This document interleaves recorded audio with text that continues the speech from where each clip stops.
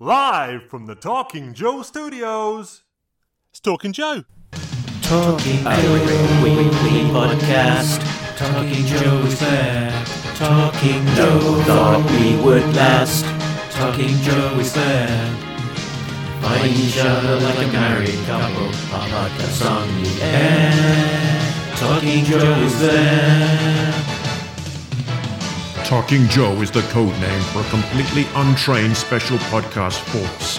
Its purpose, to produce a regular comic review show while breaking and replacing a series of presenters from across the world. Talking Joe. Talking Joe is there. Talking Joe. We are on our soapbox. Nobody seems to care. Fighting for fandom wherever there's trouble. The podcast on the air. Talking Joe is there.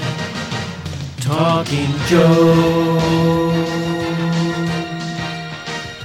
Talking Joe.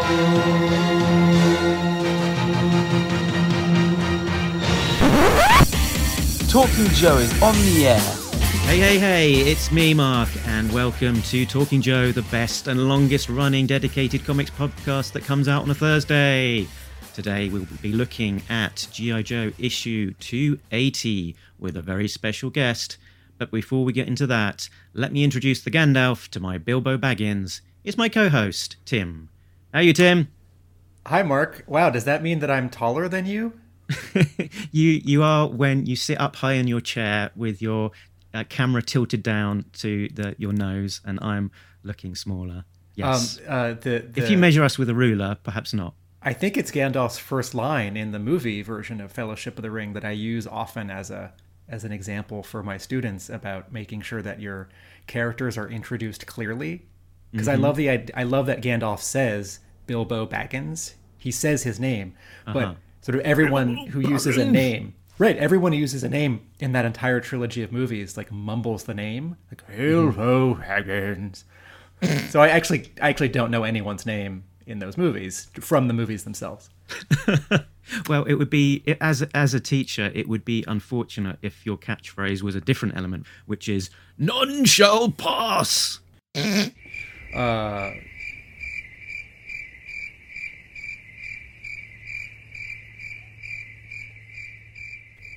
Let's talk about G.I. Joe.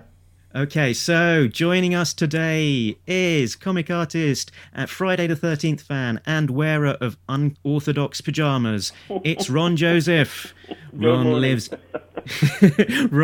in Virginia, but is currently in California. He's working on science fiction comic project Endangered with writer John McCarthy. Previous work includes 7 Cent Solution, Micronauts Revolutionaries, Mask, Transformers, and most recently, Rom Dire Wraiths.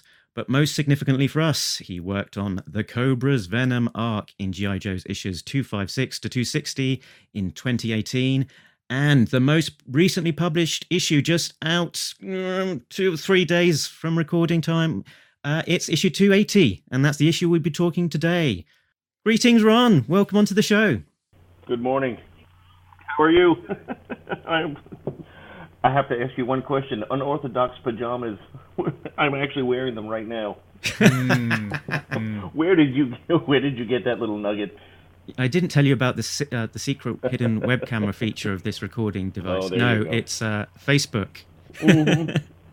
Which ones? I'm just curious. Which ones did you see? Right now, I'm wearing my Spider-Man top and my red and black flannel bottoms. I believe it was a unicorn pajama set with I forgot about that headpiece. My son likes to get me these onesie. I don't know what they call them. He got me a Ted. Remember the movie Ted about the Mark Wahlberg and the teddy bear? What is his name? Seth MacFarlane. Yeah, that's right, yeah. Yeah, he got me a pair of Ted pajamas, and then he thought a unicorn would be funny, and I have to humor him, so I put them on and take pictures. Excellent, and then put it out so that the likes of me can put it in your plotted biography. Excellent. So, thank you very much for joining us, and to give some listeners some context of what's going on. I'm down in the south of UK. It's 3:30. Tim is over on the East Coast, and it's what is it? It's 10:30 your Yeah. time, Tim. Yeah. And Ron is all the way over on the west coast of USA with the surfing girls, and it's 7:30 in the morning. So that is dedication. So thank you very much for joining us at this early hour. I'm happy to be here. Thank you. And to illustrate the time difference, Beverage for the show, do-do-do-do-do-do. Beverage for the show, do-do-do-do-do-do. Now I am gonna go, do-do, and drink my beverage for the show. in terms of our beverages for the show, I'm sort of energizing my afternoon with some Pepsi Max. It's a bank holiday weekend. I feel I can indulge myself with something a little bit harder than my regular water or cup of tea. And are you on a cup of hot cup of Ron Joe? Sif? I am. Does that work? Drinking Joe while talking Joe. I think I made that bad Excellent. joke in an Drinking email. Joe, talking Joe. Oh, that would be a good title for a segment. Nice. There you go. Very good. So yeah, thanks for joining us, Ron. Was my introductory biography fair? Was there anything that you wanted to expand upon from that or maybe was missing? No, I think you did a good job. If you had not mentioned it, I probably would have mentioned the unorthodox pajamas, just to paint you a visual picture of what I look like right now. Excellent. And Also, the I'm other thing, wearing my reading glasses to not look at anything. I keep forgetting we're just on a call. I don't need to see my monitor. excellent. And the other thing that was, as I was doing my research, that seemed to crop up a lot was this love of Jason from Friday the 13th that seems to have made a big impact and impression on a young Ron Joseph. Yes, I am a huge Jason Voorhees fan. So I wish the makers of the movies were as big a fan as I was, because they don't seem to do him justice lately. Ron, is it just Friday the 13th, or is it all of the New Line Cinema 80s slasher films? Well, I grew up watching. I'm an old man. I'm going to be 50 this year. It's pretty much all of them. I'll watch any horror, but Jason is like my spirit animal. Is that like your dream project to work on something in that franchise professionally? Yes. Actually, I know you guys have had Chad Bowers on your show recently. Well, Sure, maybe yeah. not so recently, but he's been on. Not recently, but... He and I have been kicking around an idea for doing Jason versus Pumpkinhead, because I just think the two franchises, it would write itself. I did some rough sketches and put them online, and they got some pretty good feedback, and he's totally into it. So that's something we'd like to have down the line. It's rough, though, with licensing. Yeah, at the same time, licensing in this decade makes everything possible. If you had told me, 10 years ago that there would be a co-branded Back to the Future Transformers toy that would just be available at stores, not even San Diego exclusive, and then a 4-issue miniseries, I would not have believed you. That was I'm right there with you. It's incredible some of the things that are coming out now and things that are happening. If you ever thought that ROM would be crossing over with the Micronauts and the Transformers and G.I. Joe and Mask, it's incredible. I really enjoyed that universe, the Transformers continuity at IDW, which then expanded to include the rest of the Hasbro properties, and through some luck and also a lot of really good writing and some careful planning, the timeline basically all works out that the Transformers comics that have been running since, I think it's 2006, and the G.I. Joe comics that have been running since, I want to say 2010, actually could fit together in a continuity, and then you liberally sprinkle in the rest of the Hasbro properties. And while the Revolutionaries series that you drew about a third of was being published, I feel like there was just so much content, right? There were there were 3 monthly Transformers books. There was Right. this one person from every property team up book that was really a bridge from the previous crossover to the next crossover, which felt very sort of Marvel style in terms of hopping from one event to another. And not all these characters mean much to me, right? I like Mask, and I'll read some Mask comics, but I don't know how excited I'm going to get if a character is changed or if a character, like dies or ascends to godhood. But it makes sense. Like, no, I think there should be a Hasbroverse, and all the writing and all the art in this series was great. Which actually leads me to my second question. If Mark didn't have an opening career question, I wanted to kick things off. Mark, should I ask the first interview question? Yeah, go on. Ron, tell us about your earliest published comics works. Oh my god. There was a very it was probably 1991 or 2. It was a very, very, very small independent publisher on Long Island, in New York. And we were getting paid like $3 a page, $8 a page, doing in-house art, and it was mostly parodies and a lot of porn, a lot, and biographical comics. Yeah. I don't want to talk too much about that because I don't want people to go look for those and possibly find them. My wife found one in a store once, or ordered it on eBay or Amazon or something, and actually presented it to me as a gift one day, and I cringed, but I was also very touched that she went to the length that she did to find it. I have a close friend who draws for all of the major publishers, who his first paid published comics was an adult comic, and it sort of got published, sort of didn't get published, and he's Right. fine with no one knowing about it. Yeah, that's me. So, what was the earliest work that you got that you were bragging about? That would be the 7% Solution. There's a large gap in my art career, if you want to call it that.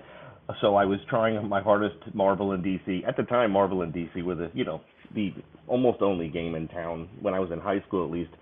And then Valiant and Defiant and Image started up, and nobody seemed to take any interest in me. So I started to lose a little bit of my motivation and my desire. So I went and I got real jobs, and I'm using air quotes when I say real jobs. So I drove a tractor trailer for like 9 years. I pretended that I was just piloting Optimus Prime to keep myself sane, and then I met my wife, and she was like, "You have to draw. You have to do this. Take some time off," and blah blah blah. And that's what led me to that. I submitted work and I put it up on the internet, and the internet is such an amazing tool. It's just, as we all know.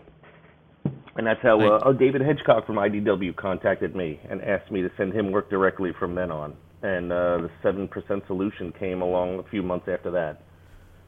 Okay, so that was like 2015. So Yeah. so I guess you've experienced a good chunk of your life out of necessarily published comics, because I mean a lot of people's career pathway is kind of they love comics as children, maybe go to art school, out of art school, sort of try and then break into the industry, and different experiences of how easy or not that is, but then sort of find some published work and then sort of just do what you can to sort of stay in the industry and stay drawing in comics, video game design, storyboards, commercial art, whatever opportunities present itself. So I guess for a long period of that time, were you kind of just, did the art always remain quite a big part of your life? Were you sort of just drawing for fun but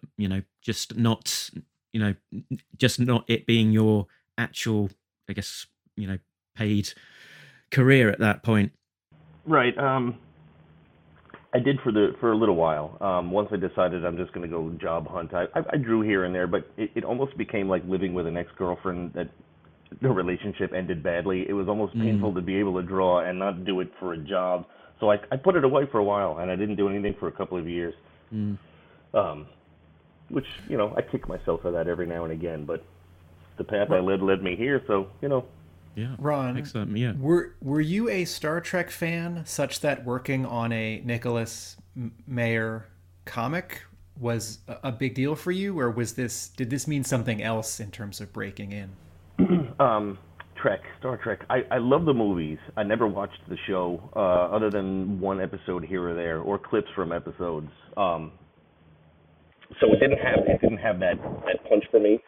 And I actually had to look up when I looked up Nicholas Meyer or Mayer, however he pronounces it. No, sorry, I got it wrong. You got it right, Nicholas Meyer. Okay, yeah. Then I realized, the Star Trek connection. And I was like, oh, that's really, really cool. And then I felt like. And as much as you probably would have liked to draw the covers yourself, those quite a coup to have Kelly Jones doing those covers. What a legend! That was brilliant. Yes, I grew up reading his Micronauts, and loved it. Right. Oh yeah, the New Voyages.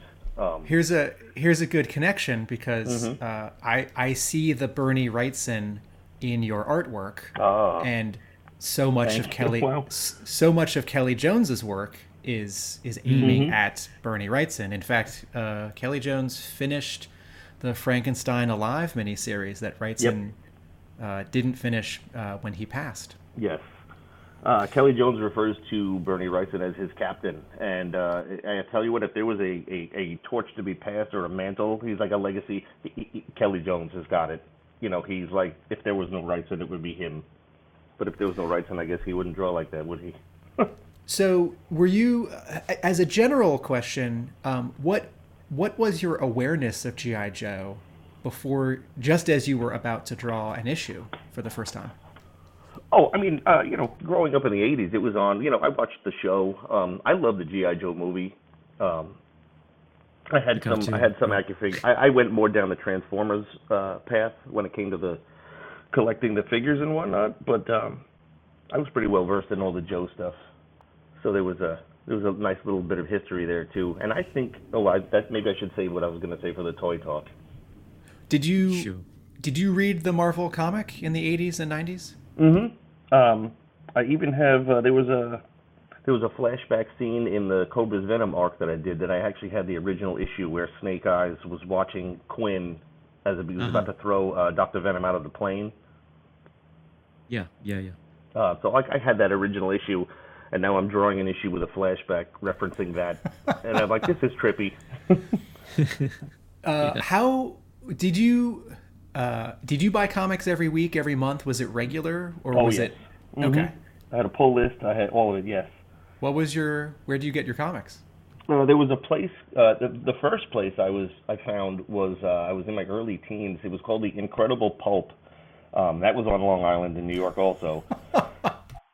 And I'll tell you what, on the side of the building, if you drove down the block towards the store, there was a big blank brick wall, and they had this tremendous sign of the Hulk and the Pulp like facing each other, and the Pulp looked like this. I've tried to find if anybody had pictures of it. This big pink, he looked like a walking brain, a pulpy brain. So that was my first comic shop. My old friend Patrick introduced me to it, and then I found a place called Cosmic Comics, not too far away from there, and that was my spot for 10 or 15 years. Do you know roughly what issue to what issue you read the Marvel G.I. Joe, or what years? No, that was a long time ago, but I know that it started somewhere. Wow. No, I don't. I know I have Silent Interlude, which is the one that probably everybody has, but I had that back in the day. I didn't collect it regularly. It was sporadic. If the covers looked really cool or the characters, I was like, ooh, let me grab this one. Let me grab that one. Mm-hmm. There was one cover John Byrne did, and I want to say it's Breaker, but it might not be. And I was just fascinated with the cover where he's falling backwards out of a helicopter. Clutch goes home the hard way. Clutch. That's the one. Issue 20, I used to recreate that cover with any other character just because I loved the concept of it. I'm like, that looks so cool and scary. Excellent. And did you, sort of since then, have you continued to be a sort of fan and collector of comics yourself? I stopped collecting comics for the most part, because rent and mortgages and car insurance and gas and dating took over. But I've got like 11 or 13 long boxes of all my books up there. So I was collecting for a while, and then I just had to parse out my spending here and there. Okay, and who were your art heroes? So I think the obvious one that I can spot is an Alan Davis kind of influence on your work. Yeah, Alan Davis and John Byrne. John Byrne was my biggest back in the day. He was the first one that I really studied his work and tried to emulate. And then I found Alan Davis, and then what's funny is I learned that they were both heavily influenced by Neil Adams. And once I learned that and I looked at their work, I don't think you'd ever mistake John Byrne for Alan Davis or vice versa. But there are some similarities that I started to pick up. And then I saw Neil Adams. I'm like, oh, there we go. There's the missing piece of the puzzle. Right. Sort of like almost branching off. Yeah. Brian Hitch's very early work was, you could see the influence on of Alan Davis on his style before it kind of branched off into his own identifiable style as. Absolutely, yeah. As well. I think I remember the first time I discovered Brian Hitch's work. He was taking over Clandestine. That's right, yeah. And I saw his work. I'm like, oh, all right. Alan Davis was going off the book, and I was very depressed about that. But then I saw his. I'm like, oh, I could live with this. I can get into this. Yeah. There was I went to a portfolio review a few years ago, and the guy was looking at my work. He goes, oh, somebody likes Brian Hitch. I said, actually, Brian Hitch and I both like Alan Davis. And he chuckled a little, but he looked at me, and almost he didn't like the correction. Not that I was insulted at all that he saw Brian Hitch in my work. It was just one of those, who do you think you are? moments. Right. Very good. I'm sorry, go ahead.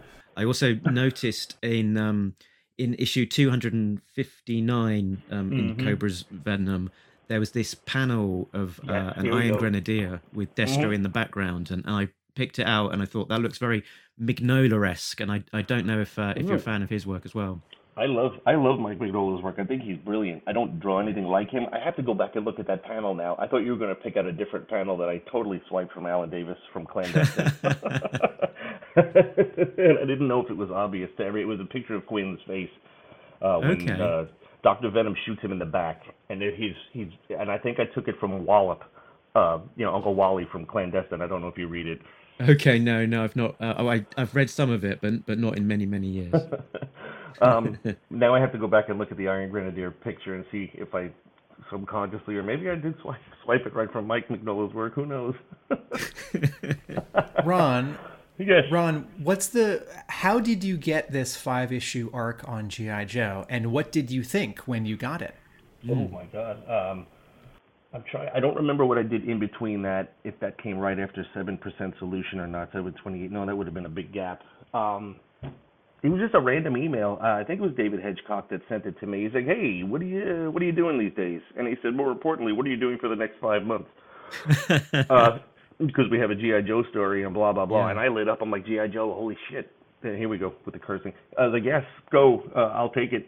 I was blown away, and I couldn't email and text and call people enough, my family and friends. Like, I'm drawing G.I. Joe. I was going to say it was a really fun arc in terms of the story and what you could make of it. There was the giant Dr. Venom robot, lots of intersecting varied storylines, lots of action, lots of different characters. So there's it's definitely not an issue of people just standing around talking, for example. Right. Oh my God, I can't stand that talking head dialogue comics where they're just I don't want to draw the same people in the same room for 5 issues.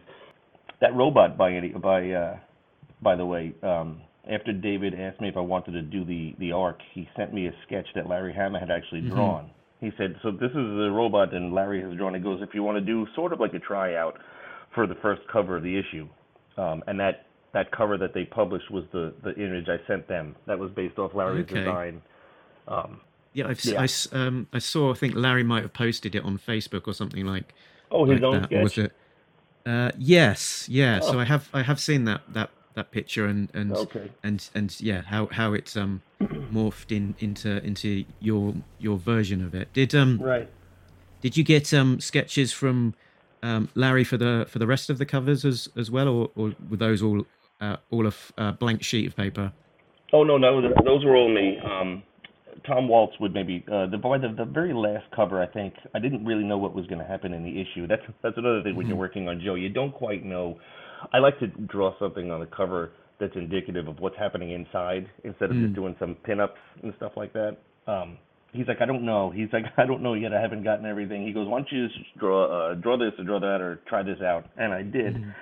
And I think it was CoverGirl in the desert, the All Striker or something. No, their Jeep that looks a bit like Yeah. All Striker. I forget the names of the vehicles all the time, so forgive me if I just blank out. Just interject with the name. It's called a Stinger, you idiot, or whatever.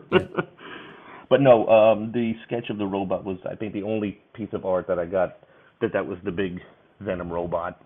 Yeah.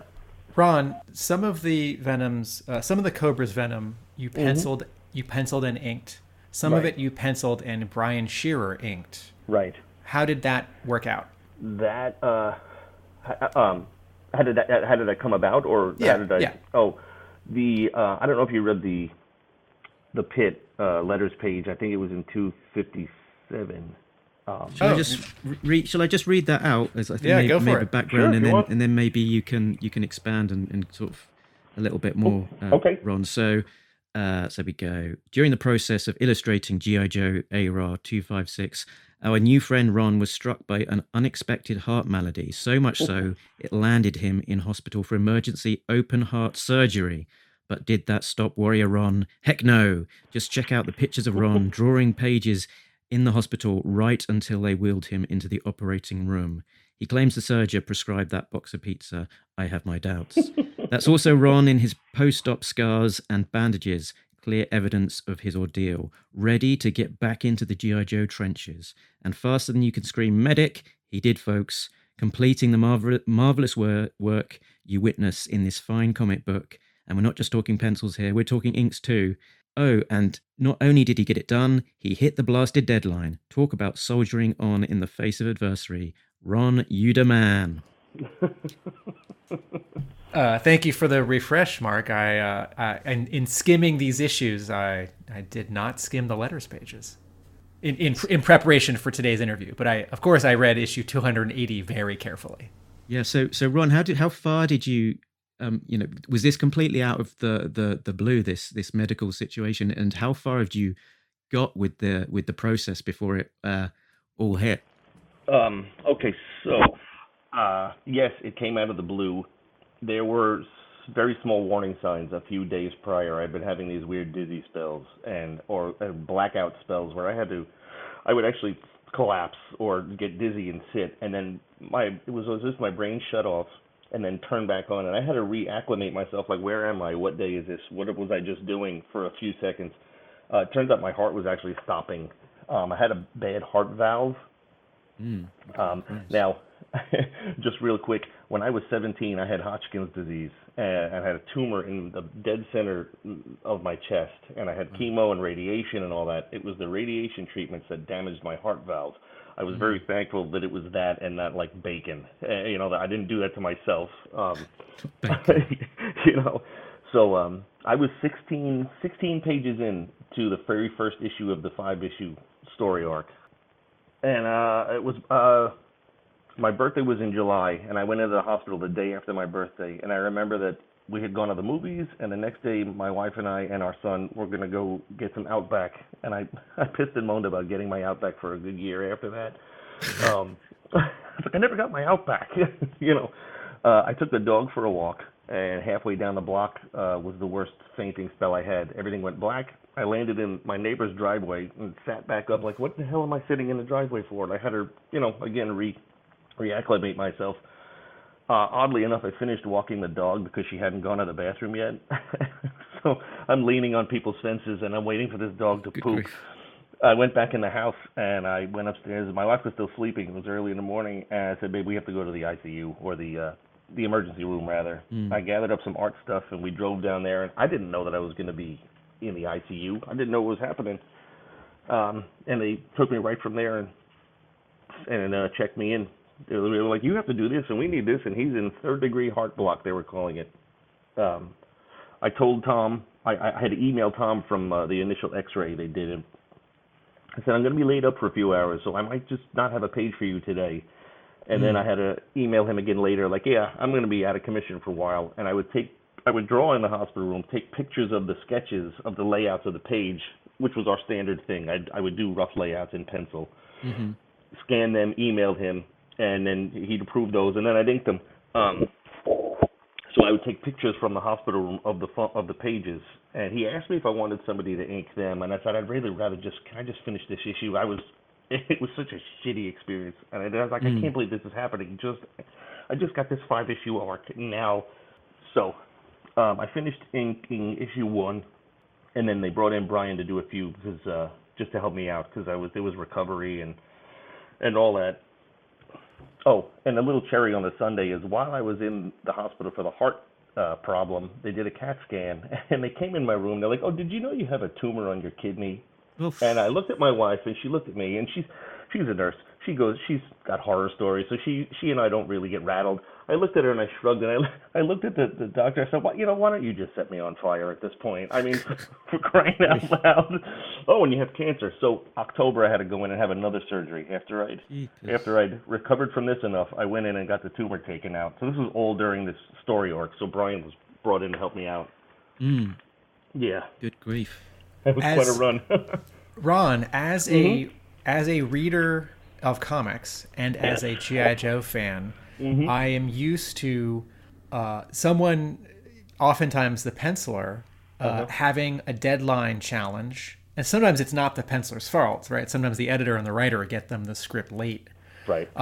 Or sometimes, real world events, right? And there's so many examples in comics of a run being interrupted and other hands, inconsistent hands, lesser hands coming in and finishing the story so that it still ships on time, or maybe not even on time. And as a reader, it's no fun. Right. This arc does not suffer for your health challenges, and Brian Shearer has penciled and inked G.I. Joe in addition to inking a lot of G.I. Joe. Right. So as a comics reader, as a person interviewing you, I'm glad you're still here and that your ticker is ticking. As a comics person, thank you so much for working so hard to keep the trains running on time and running well. Thank you, Charlie Mike. Oh, well, you had said that it's ticking away. That's funny because I have a metal heart valve now, and it literally ticks. And you can hear it. And I was actually going to take one of my earbuds off. If you want, I'll put it up to it. It might pick it up. Yes. Let me see if it'll work. Hold on a second. Watch me short my pacemaker out. I have a pacemaker, too. Ron is turning into Dr. Venom's robot. Piece by piece. I don't think it's picking it up. There was, and it's fairly loud. There are nights where we're watching TV and my wife will look over me like, you're ticking really loud tonight. I'm like, I don't know what to do. There's no volume now, babe. Just. No. Was there any discussion after these 5 issues of you drawing more G.I. Joe? Yeah. In a very conversational, hey, and we can do this again. Let's do this again, or let's, there's always there's never a period at the end of the sentence. There's always a comma. It's like, hey, thanks, these issues came out great, or whatever Tom had told me, and I'm sure we'll do it again down the line. Then a few other things I think popped in there, and then this issue 280 had come up. I was like, yeah, good to have it. Now, I'm curious about the Venom arc, about how the process between you and Brian worked, and it's a very good arc, and the art is very solid, but Thank you. Without wanting to sort of pour on too much sort of cold water on it, I did, and this is part compliment, part not, possibly, that I did definitely prefer the art where you're inking yourself. I think it might be partly your style in terms of how you do your pencils and inks Right. and how much is finished in the inks versus just going over the lines. But I noticed in some of the artwork that you sent over us for 280 in terms of comparing the finished art versus the pencils, that there is definitely a very real difference between the penciled art and the inked art. It isn't just the lines are darker. There is decisions being made in terms of how to complete the piece. I wonder to what extent was the art in that unfinished state almost when it was going over to Brian for him to have to be making those decisions to complete it.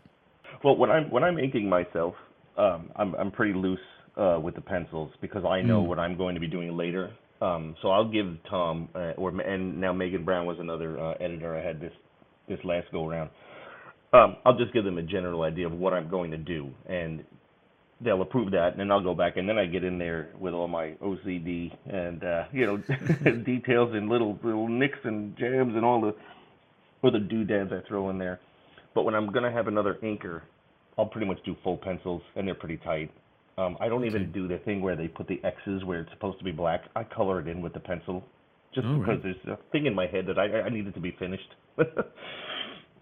Yeah, what I wasn't too sure of, in knowing that story about, behind the scenes, what was happening was to what degree, when those pencils were going across to Brian, it was always known that would be the arrangement versus him stepping in and helping out, not necessarily with that view that someone else would be inking in mind.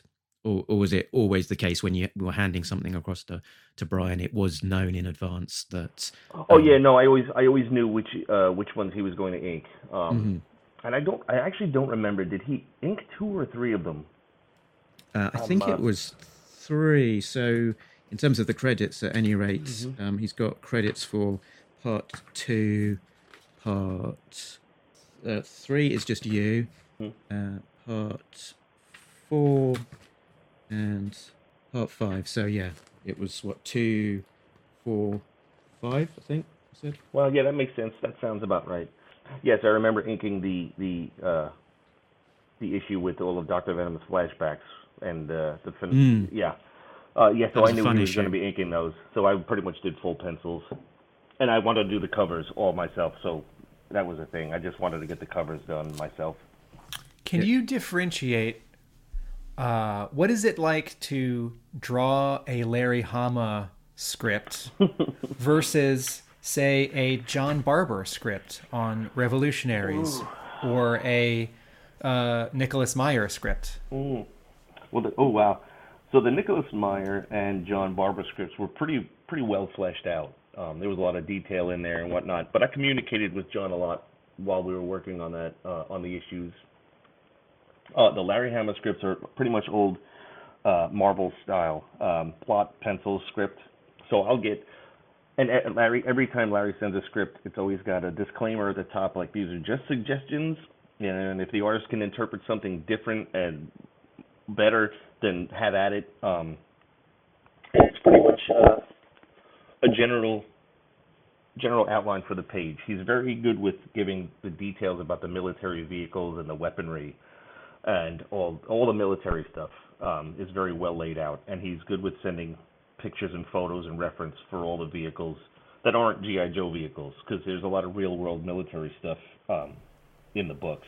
That motor scooter that the Baroness is riding in 280, I think he'd sent like 8 pictures of that from different angles. So for Real American Hero, you're getting a plot, not a full script. And Hama is dialoguing over your pencils or inks later. Yes. And you find out when it's once it's all been finished what it is these characters were actually saying. Right. And what's funny is that while I'm drawing it, I'll dialogue it myself in my head while I'm doing it. Like, I'll add dialogue that I think might fit on that page. Like, I wonder what they're blah, blah, blah. And then when I get it back, it's never what I was thinking. Not that it's bad. It's just, boy, I was way off. What are the circumstances specifically of drawing issue 280, right? We're going to guess that you drew the cover well in advance, but Yes. how long did you have to pencil the issue, to ink the issue? Was this affected by the pandemic or all the shipping changes with comics in the last year? The pandemic didn't have any impact on my end of it anyway. I know Larry's in Manhattan, and they got hit pretty hard, but I would imagine he just stayed in anyway. I do remember. When did you start? I think I had that issue done at the end of the year in. My God, my memory is for shit right now. Give me 1 second. I might be able to help. I saw from Twitter that you said that you turned in your inks in November, so that was probably the end of the process. And I'm guessing the cover was probably a lot longer than that. So you've got a Baroness here in just I guess would you call it kind of an iconic hero pose, almost sort of against the background of a castle. I'm guessing you had at that point you had no idea what the interiors would actually be.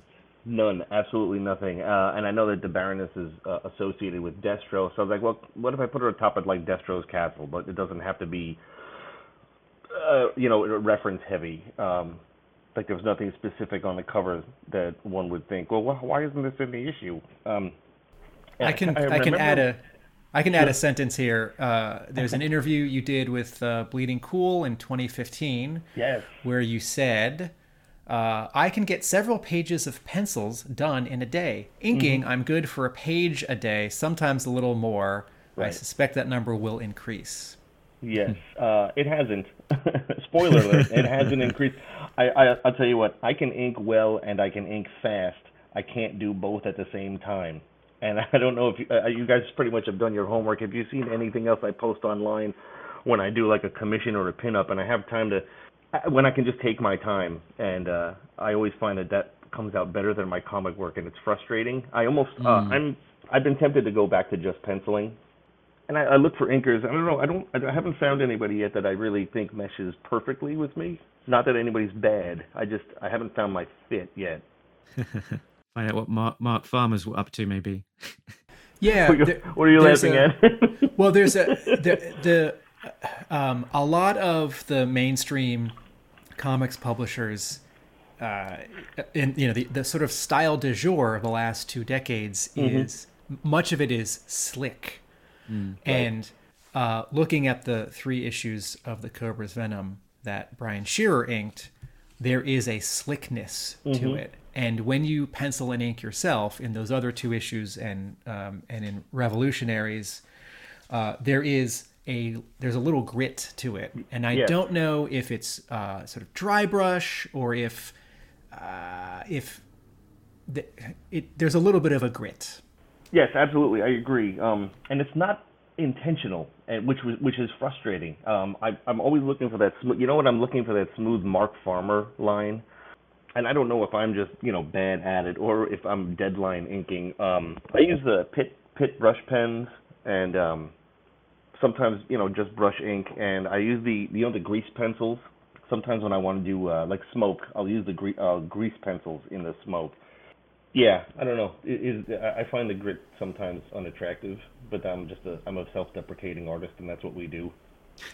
Sure. Yeah. Now, I think we're getting close to being in the detail of 280 now, so we can probably switch gears and sort of move into comic talk. Comic talk, oh, comic talk. Larry Hama writes them, Tim and Mark discuss them, whoa. Comic talk, oh, comic talk. Larry Hama writes them, Tim and Mark discuss them, whoa. Okay, so today we are talking issue 280, which was released on the 28th of April 2021, which is this year. It's amazing. We're in the future. Wow, we made it. We made it. The book credits have the issue as being credited as being February 2021. So, that we're sort of aware that, in the background, IDW gears working, getting these issues out has been some sort of delay. So we have the catch up happening now, and being in the very privileged position of having fortnightly GI Joe, which is amazing. Oh, is that happening? Yeah. So we had issue 279 2 weeks ago, and we've got issue 281 in 2 weeks' time, I believe. So, wow. Oh, I didn't realize they were doing it. Because there was like 8 weeks with no issues or something. Yeah. Wow. I wonder why that was. I wonder if that was pandemic related or something else. That was definitely catching up from all of the scheduling, both printing and distribution, and I think to a smaller extent, talent. Yeah. Pencils down and all that. So the credits for this issue, we have Larry Hama, writer. Artist is credited as Brian Shearer with Ron Joseph, but we now know that can have a line, crossed out through it on your copy at home. It is just Ron Joseph. And as much as we love Brian Shearer, he didn't have anything to do with this issue. Colors, Jay Brown. Letters, Neil Utake. Senior editor, Tom Waltz. Editor, Megan Brown. And research specialist, that's a new title. Congratulations on your promotion, Diana Davis. Yes. Let's take a look at the front of these books, and as we always do, judge the book by its cover. Let's have a look at the covers in the gallery. So cover A is by some guy called Ron Joseph, and colours by Adam... Oh, I'm going to have to take a run up this. I always struggle. Adam Gazowski, thank you. Yeah, we've got Baroness, as discussed, on the battlements of a castle, possibly somewhere in Scotland, holding a sword, a pistol, and with a fur cloak billowing in the breeze. Ron, over to you. Do you want to tell us about the process around expanding on the process of what you've said already about landing on this particular cover? It was I had already seen one or two covers that had been done. There was one from John Royal, and oh man, I'm horrible. I'm going to forget the name of the guy. Kieran he's sitting McEwen. on the throne. There we go. I was like, we've already got two pinup covers. I'm like, what am I going to do? It was really just like, all right, just like I said before, she's associated with Destro, and I like the idea of the castle, and they're pretty loose with the covers.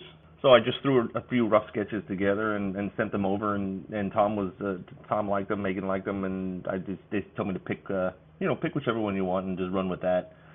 I threw the cloak on there just to break up how do I explain this? When you're not drawing something like the Hulk or a big action thing that can fill the whole page, you've got a woman and it's a slender figure, and I'm like, what am I going to do for the sides here if it's just going to be her? So I was like, I'm going to give her this really cool cloak with a cobra pendant on it. It was really that simple. I needed to fill some space. Yeah, and I think this is a new invention, right? But it feels very much in keeping with the character.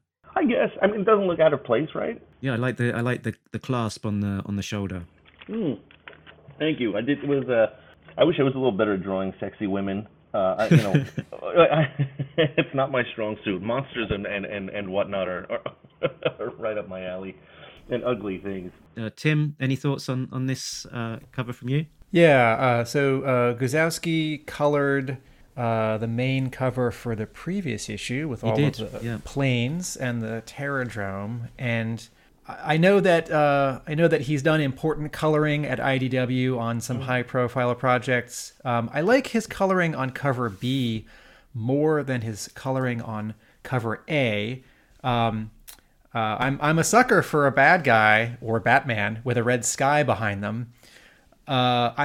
Since Baroness's armor and all of the castle behind her are just about the same color, and her fur cloak does separate her from the castle, but there's a sameness to a lot of the elements here in the color work that I don't love, but I do like the idea of this cover, and I do like the red background, and I like this sort of aristocratic feeling for Baroness. And also, this does not happen a lot with G.I. Joe, where even though the covers tend not to be directly about what's in the issue, oftentimes we'll get, cover A does have the character or characters from the issue, and then covers B and C are sort of other things. And this is one of those sort of, for IDW, rare occasions where it's a Baroness issue and all 3 covers have the Baroness. Go figure. I do like cover B, which is Kieran McKeown. So Baroness is sitting. She's holding a beverage, which might be wine, although perhaps there's sort of a nod to the old Comics Code Authority rules about blood can't be red; it has to be brown or black. Right. This wine is brown, so maybe it's that Pepsi Max that Mark is having this morning, and she's holding a pistol. I like her pose. I really like the 2 Cobra soldiers behind them and how they're knocked back just a little bit with some blue. So there's a little bit of atmosphere between her and them. All of their black lines and all of the black sort of behind them that they disappear into are not a pure black. They're a slightly gray blue black. So I do like this cover. I love seeing original Cobra soldiers, right? As a kid, I sort of wondered what would happen to the Cobra soldiers after '86 when the basic Vipers were introduced. And in the comics, we still see the Cobra soldiers. Should we move on to the retailer incentive cover? So we've got John Royal, Jagdish Kumar on inks and colours by frequent collaborator James O'Frady. Baroness in the foreground, flanked by 2 female Cobra troopers firing behind her with a Cobra flag on flames in the background. Yeah, great work as is fairly standard for John Royal, but and I think this isn't the first Baroness cover that he's done, but yeah, very nicely done and great colours from Frady. The toy collectors can correct me here, but there was a 2-pack or 3-pack 4 years ago, which had some Cobra soldiers that were women. Mark, does this ring a bell? I remember seeing it. I know they exist in some form. I'll have a quick Google while you're talking. I'll kill some time by filling a sentence. I remember seeing a 2-pack or 3-pack at JoeCon in the Hasbro display, but then I can't follow up and say that it was a general store release or an online only or a fan club release. I love... Oh, here we go. In 2017, a Cobra Trooper was released in the official G.I. Joe Collectors Club as a 3-pack of female Cobra Troopers. Thank you. And I think they each have different hair color, right? I think they have helmets, removable helmets. Yeah, it looks like they've got removable helmets, and one of them has got black hair. One of them has got, looks like maybe brown. And probably one is blonde. I'm guessing, yeah, this last one looks blonde or possibly even orange. James O'Frady's colors on this retailer incentive cover for issue 280 are gorgeous, gorgeous, gorgeous. There's only rendering in the sky behind them. Everything else is a hard edge, right? So it looks more like animation cell painting, which is a really good look for G.I. Joe. The comics and the cartoons are very different things to me, but hard edge cell shading color in comics really pop, particularly since so many comics are colored with a painterly rendered, like 1990s, 2000s style. And this is really bold, right? Big red flag that's basically just one color red with one darker shade, and then these blues with these really gorgeous yellow and orange reflected light highlights on them. Baroness pops forward. The 2 Cobra soldiers have little hints of orange around them. Gorgeous. Yeah, and there's this great arc of light around Baroness, which is sort of, as you say, making her pop forward. I love that cover. John Royal's got a very exciting style. Goes in that J. Scott Campbell school. Mm-hmm. Yeah, so we've got a trio of East Side Comics Snake Eyes variants. So one of them has got trade dress, one of them is has got no logo, and then the third one is a daytime variant. So it's essentially the same image and pose, but in the daytime without the rain of the first one. And these are all by I can't quite make that out. Kirill Repin Kirill Kirill yeah. Rippon. So here, this pose, this is a redraw of the Phil Gozier Snake Eyes cover to G.I. Joe Special Edition #1. This was the comic that was published after the final Marvel issue, which was the unpublished Todd McFarlane issue from several years earlier. So that cover for G.I. Joe Special Edition 1 had a cover swipe of the Todd McFarlane 1990 Spider-Man #1 cover pose. And so this is now getting redrawn again, and then it's very heavily digitally colored. And I don't understand how it's helpful or fun to have Snake Eyes on a comic that he's not in. And he's decidedly not. Like, this is just a Spotlight Baroness issue. And I don't slight any store that wants to get an exclusive cover to celebrate something special, like an anniversary issue or an anniversary for the store, or to make money, because comic book stores, I know, have a challenge in making money. But I do think that exclusives and variants should make sense. And I like this, I'm looking at a small reproduction of this. I like this image, but I don't understand this image. I know a lot of the fans of the comics and particularly the variant covers have been going a bit wild for this one. So there's definitely a market for it. We've talked about this before. We're not big fans of the variants and it's just not my bag, baby. Right. It's interesting though that it is a swipe of an homage to begin with, and the layout of the image is very is steering very, very closely to the original Phil Gossier image. Right. If you look particularly at, for example, the positioning of the knife in Snake Eyes' hand, which obviously wasn't there originally in the Spider-Man illustration.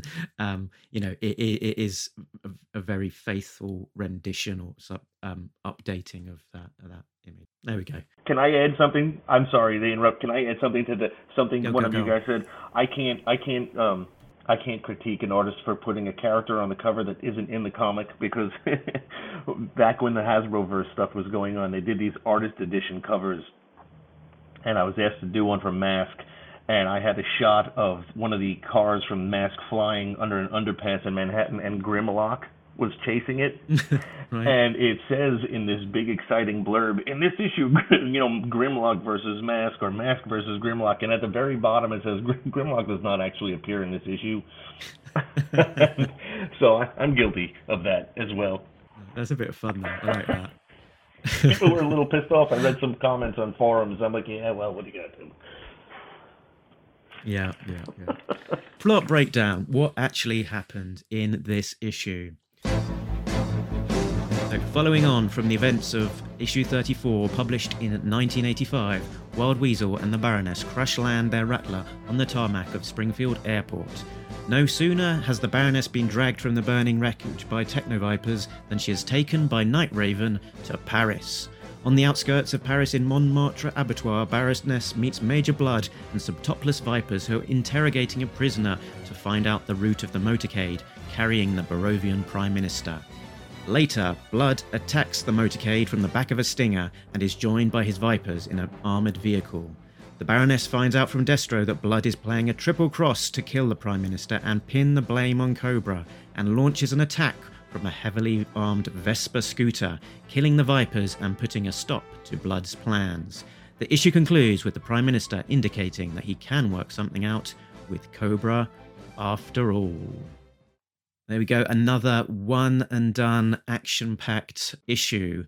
So what struck me as interesting about this one, having looked at the previous 4, I believe, Untold Tales in this mini arc, most of those kind of could exist in isolation, and you can't quite pin where they're going to happen in the G.I. Joe history. So it's interesting that this one is kind of more directly linked to an existing issue in terms of that, picking up where issue 34 ended and doing something a little bit closer to what perhaps they were doing with the Hasbro Comic Pack toys, where they released a number of issues which filled in the gaps in between issues. In terms of your process for this one, Ron, that it struck me as possibly there was kind of quite a simplicity to the style, quite an open style. Like a lot of the backgrounds, in terms of the not the colors, but the way that you've drawn it aren't necessarily defined. And I wondered whether that was a throwback, an intentional throwback to maybe it being a sequel to an issue that was released in the 80s where we would see a lot of hard pure color backgrounds as a panel rather than a detailed rendering of every single one, or if that was intentional or not, or if it was a process of just being under deadline pressure that you or just your natural style. Over to you. Yeah, no, there was definitely a bit of a deadline issue. I got the script a lot later than I thought I was going to, and I had other projects that people had been waiting to get done. So I felt a little bit under the gun. So I had to cut a few corners. No lie, I had to cut a few corners here and there. So you get some panels that I had to rely on the colorist to fill in the background. I mean, make it look pretty for me. Sure. No, I mean it's not necessarily to the detriment of some of that detail being lost. I was curious as to whether it was intentional. Yeah, no, or not. Certainly very intentional. A lot of my favorite issues from the likes of Wiggum, it would be the panel in the character in the foreground with the rest, the background as a solid color, not necessarily depicting the actual space that they're in, for example. Right. Okay, Tim, do you... Tim's muted. He might be having a pee break.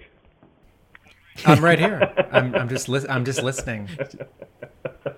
Tim will sort of listen to my idle chitter chatter and then come in with the killer questions that really dig into the insight once my more superficial waffle has been dealt with.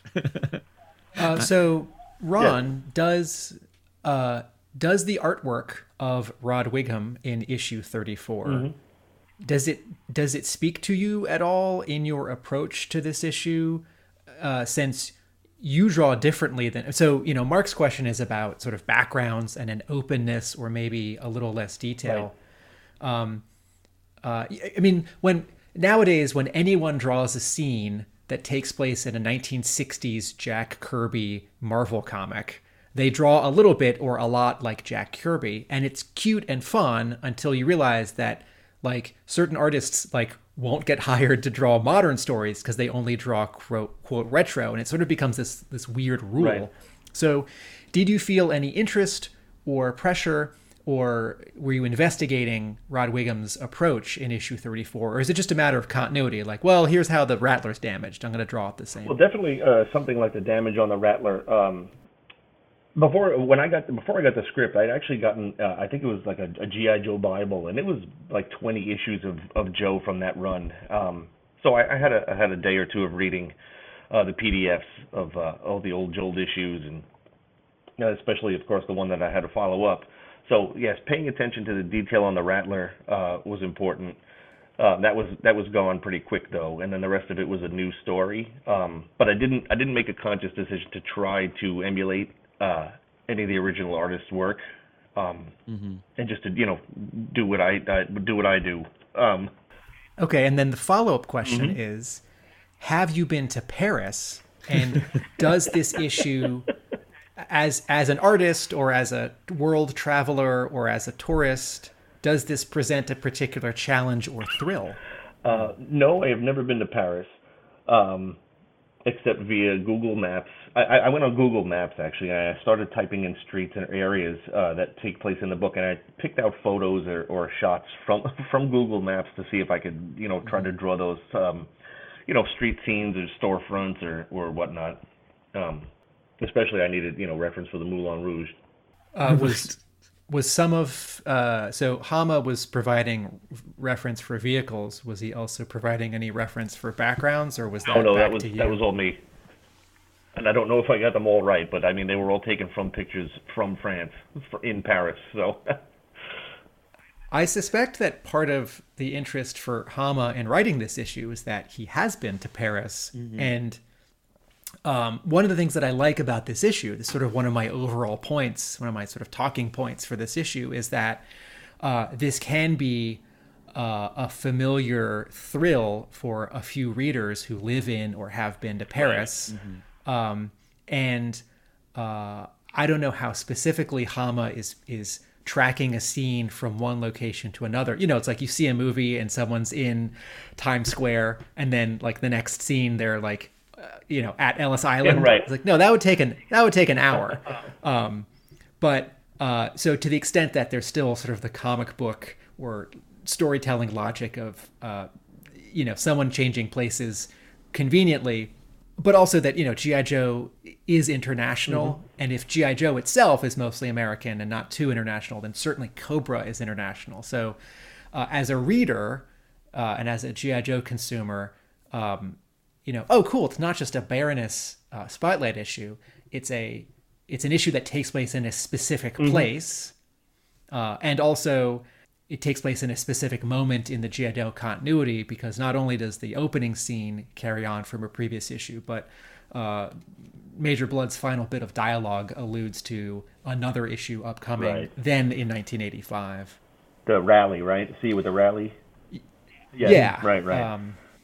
Yeah, one of my sort of just reactions reading the issue was that sort of issue 34 continuation, felt somewhat disconnected from the rest of the story. I mean, in terms of the plot mechanics, it's not necessarily a requirement of the rest of the story. And I guess definitely hits nostalgia feels in terms of that issue was in most G.I. Joe fans' top 5 issue. Some people it's their all-time favorite issue. So I can understand the desire to revisit it. And I don't know how I necessarily completely feel about it. Whether I would have liked just the main rest of the story to continue, or that sequence is fun, but it's somewhat disconnected. And I want could have potentially there have been a thinking of it's almost like a James Bond style framing device where you get a little nugget of the previous adventure finishing before you launch into another, Indiana Jones or James Bond kind of, you often have that kind of extended opening sequence, which doesn't necessarily relate to the main body of the rest of the movie. Well, the thing about the James Bond, like if you were watching a movie, the whole plane landing scene would have been like a pre-credit scene, maybe takes 5 to 7 minutes, and then you still have maybe a 2-hour movie. This is a 20-page comic. I don't know if I necessarily would have spent 5 or 6 pages landing the plane, and then getting into the next story, which was we went from a dogfight in the sky to a car chase through France, and even though the issues came out decades apart from each other in Baroness's timeline, it's like the next day. It's like I just got off the plane, and now I'm racing through the streets. I might have had this story start with her waking up in an infirmary or something after the crash, and then recap the crash in a page. That's just me. I've been thinking about this since I read the comic. I really like the first 5 pages, and I really like the next 15 pages or 14 pages minus the sort of transition page. I don't think it is as effective to push these two stories together. But I appreciate the attempt. One of the things that strikes me about the Larry Hama G.I. Joe comics is that he is occasionally experimenting. I think in a way that a lot of comics writers don't. Silent Interlude, SFX, the Wordless Story in Yearbook 3, Diptych, Triptych, which is, 125, 126, or 124, 125. And 250 was silent, right? Issues with, a single character, issues where it's sort of a new Joe and some bystanders. If this was like an X-Men comic or a Batman comic, I might feel cynical about this. Like, oh, the writer is trying to latch on to some nostalgia, or the publisher's trying to goose some sales of a collection of an older story. What I think I see here is a writer sort of casting about for a motivating event which may not connect, because sometimes the mission just it's like, I just finished a mission, right? And I think Hama has been interested in subtle and in overt ways referring to the Marvel continuity. I think because readers are asking him to. I think because sometimes it's easier to just sort of treat the second half of this series, the IDW run, as its own thing, even though it still connects with the Marvel run. I think in this case, linking these two stories wasn't Hama's most successful bit of writing, but I appreciate the attempt, because I really like everything about the dialogue. I like the sort of sense of honor and duty with the crash. Mark knows this, I love that the Techno Vipers show up and do a Techno Viper thing. And I really like, when you turn the page, right, after the three Techno Vipers rescue the Baroness and Wild Weasel, you turn the page and there's a splash. And this is the only splash in the whole issue. And a lot of the Marvel run, either page 1 was a splash, or later on, a lot of times pages 2 and 3 were a splash with the title and credits. And IDW, for whatever reason, doesn't have the credits in the comic. I mean, we can guess the reasons. It's not a mystery. And IDW issues don't have titles. And what this page does is slows you down. Because in the language of comics, more panels per page, it's like in film, faster edits, faster cuts, right? It picks up the pace. And when you hit a full page, you're supposed to slow down, particularly if you turn the page, right? So I love this sense of relief that the body language in Wild Weasel and Baroness, right? She's got her hand on her neck. He's got his hand on his forehead. He's got his helmet. They're leaning against an emergency vehicle. And then all of a sudden, it's like, no, you have to go halfway around the world right now. It's an interesting observation, Tim, because often, particularly if thinking about like 90s image books or whatever, the splash page is often the climactic bit of action. It's the big action sequence of the hero, maybe the team all jumping together, showing it off. And here we've got the splash being a quiet moment of a moment of breathing out and following that traumatic crash. It's a kind of different approach to a splash than maybe you would typically see. So interesting choice. Ron, yes. One of the things I notice about this particular page is I think this is the first time we've ever seen Wild Weasel helmetless. Right. So obviously you've made some design choices there about what you think Wild Weasel might look like. Or Ron, are you realizing right now that you're the first person to draw this and it wasn't a big deal? I did not know that. I had no idea that he had never been drawn without his helmet before. And here's I didn't know if there was one Wild Weasel and then the other people with the same uniform that weren't codenamed. I mean, Wild Weasel. I wondered if there were just, there were the Cobra troopers, and they all looked the same. Like I didn't know if there was one that stood out among the other ones. So Wild Weasel didn't know quite if it was just a title or one character's name. Because there are other Rattlers. Who flies the other one? Sure. Right. You are taking us back in time to 1984 when many of us wondered this too, and the comic book and the TV show answered these questions for us. Well, I don't have these answers. The prevailing wisdom is that we have one Wild Weasel who is a character, and then many Rattler pilots who potentially are wearing the same uniform. Okay. Well, then to quote Unicron, it pleases me to be the first. For our listeners, this is Ron's second Transformers the movie reference. He made his first one before we pressed the record button. Back when I was being an old man techie here. Was there another part of the question that I forgot to answer? I was asking how you landed on the look of Wild Weasel. If what sort of thoughts you had into that? Well, I definitely wanted to go with, some sort of cropped hair, not quite military style hairdo. I mean, he's, so I went with, because I didn't know the significance, I didn't know how generic or unique to make him look. And I think I was probably reading some, looking at other stuff or pictures of military people. I'm always referencing photos and whatnot, and catch a look from somebody in a photo. I'm like, I kind of like that. He looks, like a weary pilot that just had a huge dogfight. I'm like, I'm gonna go with this. Yeah. This is the interview answer that launches 1,000 action figure customs. Now everyone knows how to sculpt a head or to find a head for their Wild Weasel figure without a helmet. Everyone, go! I was going to say, I think your comment there, you reminded me. Was it that Tom Waltz posted a picture of a military man? Yes, it was Tom. Tom posted a picture of himself from his military days, and I looked at it and I found it and I sent it back to him. Like, hey, can I use this? And he's like, oh, absolutely, go ahead. And I think that was for. And I made a tweet about it as well. It might have been the Military Appreciation Day or Veterans Day, or there was a specific thing going on, and I wanted to honor him with that. He's saying he loved it, so he was like, "Yeah, go ahead, have fun." But it was Larry Hama that actually called for Wild Weasel to have his helmet off in the script. It wasn't something I just decided to do.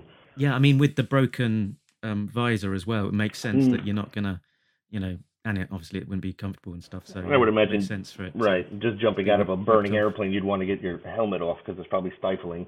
And what was interesting about this sequence, this opening sequence, and potentially how it's echoed in the rest of the story, was that here you have the Techno Vipers marching in to save Baroness and Wild Weasel, sort of working their way through the flames, risking life and limb just before the plane explodes. No worries, Baroness. Techno Vipers are on the job. And then the following page, Baroness is reflecting, another few seconds, we would have been incinerated. Wild Weasel saying, those Techno Vipers risked everything to get us out of there. And often the Cobras are being portrayed as somewhat cowardly or very selfish or something. So it's interesting that, these Techno Vipers, they're not following that typical trend of characterization. They are being portrayed almost as heroes in this, from this framing view of, this picks up a thematic thread from Shakedown from issue 34, in that Wild Weasel has respect for his whatever it is, for his opponent, for in this case his subordinate. And I think even in sort of the villainy of Cobra, a pilot is going to appreciate the ground crew, right? But it's Mark's right. It's great to read it. And then, sort of as this sort of motivating bit of irony, Baroness can then say, she's agreeing, we all deserve some R&R after that. And then Destro interrupts her and says, gotta go to Paris. There should be an issue, there should be a small issue of Wild Weasel just relaxing and having cocktails and watching TV and whatnot. Well, what's Baroness doing? Meanwhile... I would very much like to read an additional, so we've got a 4 or 5 issue arc coming up. There's probably going to be like a 3 issue arc after that. Maybe for 2022, we can have 4 or 5 or 6 self-contained issues. I'd love it if Hama writes a single issue with Wild Weasel. Maybe it could pick up from the end of this scene. Maybe you can draw it. Maybe Wild Weasel has his helmet. Maybe not. Maybe not. I'd love to see him sitting in his house with his pajamas and a bathrobe on with the helmet on. And maybe a straw sticking through the thing so he can sip Pepsi Max. And he's wearing a onesie, but the onesie has the Rattler pilot design on it. I could use myself as reference, so that would be easy. The next page after this one, ironically, has a Strato Viper as the pilot to take Baroness to Paris, and the Strato Vipers are normally portrayed as the asshole of the Cobra Legion, who really don't get on with the ground crew to the extent that the ground crew sabotaged their ejector seat levers and can't let them escape. I do like to touch on something you said before about you like that there was a respect or a bit of a nobility, not only Wild Weasel, but just for the Techno Vipers as well. And I enjoy that when villains are portrayed, even if they're assholes and they're villains, and they want to do bad things. I like when there's a respect, or when there's, like you said, like a nobility or some sort of code of ethics or morals. And like Larry did that with Dr. Mindbender back in the Cobra's Venom arc. And I really appreciated that. That was one of my favorite little bits, was that my Dr. Mindbender not only did the right thing, but then he went and sent that prosthetic leg. That's right. Absolutely. I love that. This bit with Wild Weasel and the Baroness is also an important contrast within issue 280, because we like the Baroness and we end up really liking Wild Weasel, right? So, and these Techno Vipers, like, okay, Cobra's doing its job, Cobra gets along with Cobra. This sets up a contrast with Major Blood being a slimy worm later in the issue, and these three Vipers who may not really be Vipers, but are sort of mercenaries that Blood has hired, is the implication. So again, I think, in terms of, I feel like rereading this, in 6 months or a year, I'll like this issue more, even if it still feels like linking a sort of a new story set back then with an old story that we all love so much wasn't successful.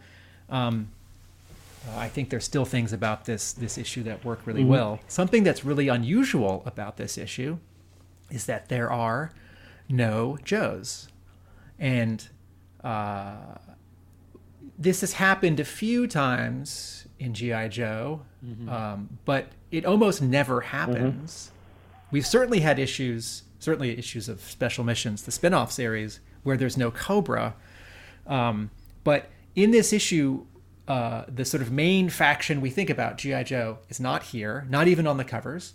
And then we just have Cobra, but we have these two factions of Cobra. We have sort of normal, like, good, bad Cobra. And then we have, like, unusual bad Cobra, right? Major Blood. And then we also have this sort of third faction, which is the Barovian, is it ambassador? Yeah, yes. Prime Minister, I think. Prime Minister. So an unusual issue in lots of ways, right? We don't have that many self-contained issues in G.I. Joe. We have very few issues with just the villains. What's worse than the villain, right? Like this is as a writer, and Hama referred to this in that opening arc he wrote of G.I. Joe Origins, which was the sort of not Marvel continuity, but the sort of main IDW, like what a lot of people call the Chuck Dixon continuity. So Hama wrote the opening arc of G.I. Joe Origins, where it's like, what's worse than Cobra, right? Who's the villain in that G.I. Joe universe who's worse than Cobra? So as a writer challenge for anyone who's listening, when you write a story and you have your villain, right? It's like, what's worse than, in the animated series, right? What's worse than Cobra Commander? Serpentor. What's worse than Serpentor? Cobra Law, right? What's worse than Megatron? Unicron, right? As a reader, do you guys appreciate that, like an all Cobra issue with no Joes in it, or is that one of those? Geez, I want Joes in my G.I. Joe. I just wonder. It's awesome. As long as the story's interesting, and then it's fine for me.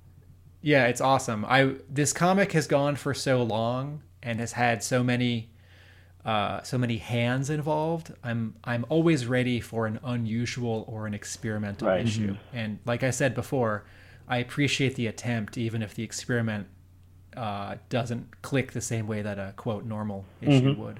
Okay. Because you're not going to get an issue like this of Uncanny X-Men. Like there's just not going to be an issue which is about like Magneto. I mean, right now in X-Men, Magneto is one of the good guys, and he lives with the X-Men on their island. But in the 90s, you're just not going to get an entire issue where Magneto is dealing with some other evil mutant, right? True, very true. And sort of one of my main points that I like to make over and over to either lapsed G.I. Joe readers or grumpy G.I. Joe readers, right, is that this comic is unlike every other comic book, right? Not just because it's like gone for so long or because the same person's written it or because it's based on a toy, but in terms of how it's written, right? Like you're certainly never going to have an issue of like, okay, let's say not something highfalutin like X-Men, but something sort of ground level like the Punisher, right? No one's going to write an issue of Punisher, 80s, 90s, 2021, where he's in France and someone pulls out what is this, the Tap 10? What is this?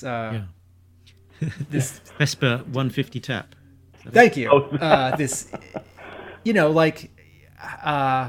This, this comic is unusual because it's got good guys and bad guys in very specific costumes. It's got vehicles which are characters as much as the humans, and yet it's sort of real world and where it can be, places. But then there are these. Anyway, this is my very general this comic's great. Everyone should read this comic. But let's get back to talking specifically about 280.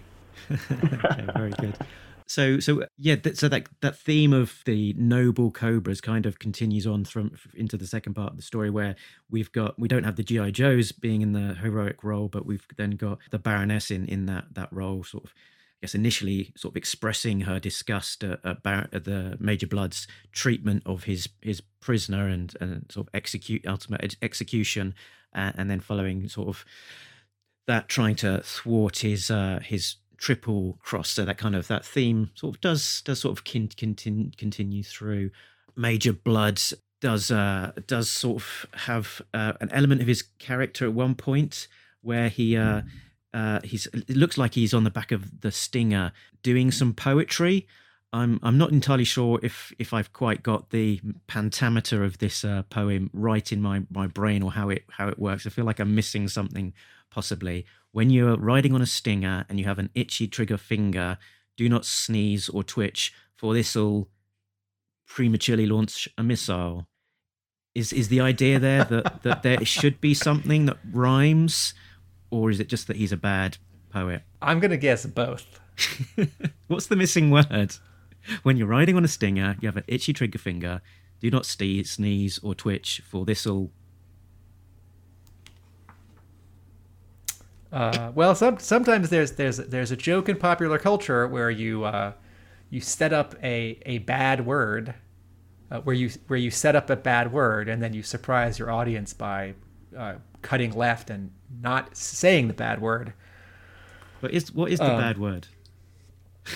I don't know, and I'm not sure that this is a puzzle. I think it's enough that it's a bad poem and he breaks his rhyming scheme. And so he's on the back of this Stinger Jeep, which is one of my favorites and doesn't necessarily always get a lot of panel time. And he's shooting a missile from the back, and it looks like, Blood is the controller almost of this missile. I'd always sort of interpreted it as being controlled by the driver on the interior of the vehicle, but if I remember correctly, Blood was supposed to be in the Stinger. Okay. But I was looking at it, and I think, and then there was the scene where there was something that had to happen. I'm like, well, if he's inside, I don't know how well this is going to work. So I just put him on the outside, and they were okay with it. They didn't complain. Okay. And I kind of like the idea of him being like a mad Captain Ahab, and she's Moby Dick, and he's, let's get her, And then we've got an almost like sort of in the 80s feel to this book. We do have a busload or carload of nuns who are put in jeopardy, which feels like a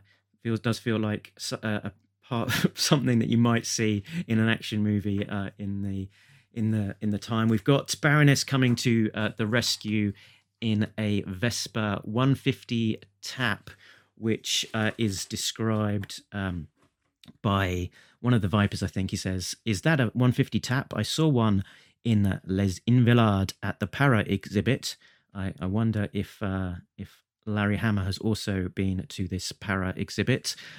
So what is this? It's an anti-tank scooter made in the 1950s from a Vespa scooter for use with French paratroops, and was introduced in 1956.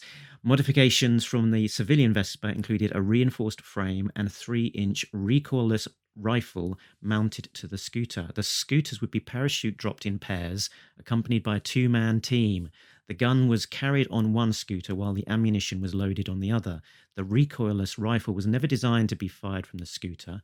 The gun was mounted on an M1917 Browning machine gun tripod, which was also carried by the scooter before being fired. However, in an emergency, it could be fired while in the frame and while the scooter was moving, which indeed is what happens here when we have this sort of armored carrier that is exploded from armament being launched from the Vesper. And when I first read this issue, I was like, what on earth is this? But I did have confidence that it would be based in some sort of reality. And when I did the research, indeed, this was a thing that existed that I was not aware of. And where else but in a Larry Hama book would you be learning about armaments like this? When I read the scene where the Baroness fires her 75mm shell from the front cannon, I thought, wait a minute, that would push her back. It would punch the Vespa back, and she'd flip off the front. This should have a recoil. And then I thought, no, I bet Hama researched this, if not wrote one day a long time ago. This must not have recoil. And then Mark sent over that tiny bit of research, and it is indeed recoilless. Wow. You had mentioned the Expo. All the reference that Larry sent me from the Vespa was clearly from some type of show or an exhibit. I also wonder if that exhibit.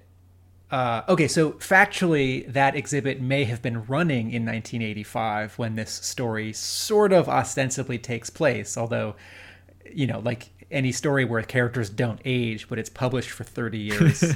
When does it take place? It takes place now. But I also wondered if what's embedded here is a story of the Baroness's ingenuity in either having one already in a safe house or borrowing one from some agent in Paris or stealing one from some other collector or warehouse. Or potentially this public exhibit with a kind of the, historical, scooter being on display to the public. Right. And this vehicle that explodes. So we've got a blue vehicle, like an armored personnel carrier type vehicle. Ron, do you remember from the script what this thing actually is? Because I don't think it's based on a G.I. Joe toy. No, I think it is. Because I had gone online and found photos of it. Let me see if I'm going to go in my Joe folder really quick. Okay. I may have the pictures of the toy, and I can give you the name. Ooh, music to my ears. Oh. Ron's Joe folder. I feel like a kid that hasn't done his homework. Where am I? What percentage of your time would you say, Tim, you spend navigating through Joe folders? Oh, man. I'm staring at paper folders. My hand is on my computer where I have dozens and dozens of digital folders. I'd say 99% of my day. If I'm not eating or sleeping.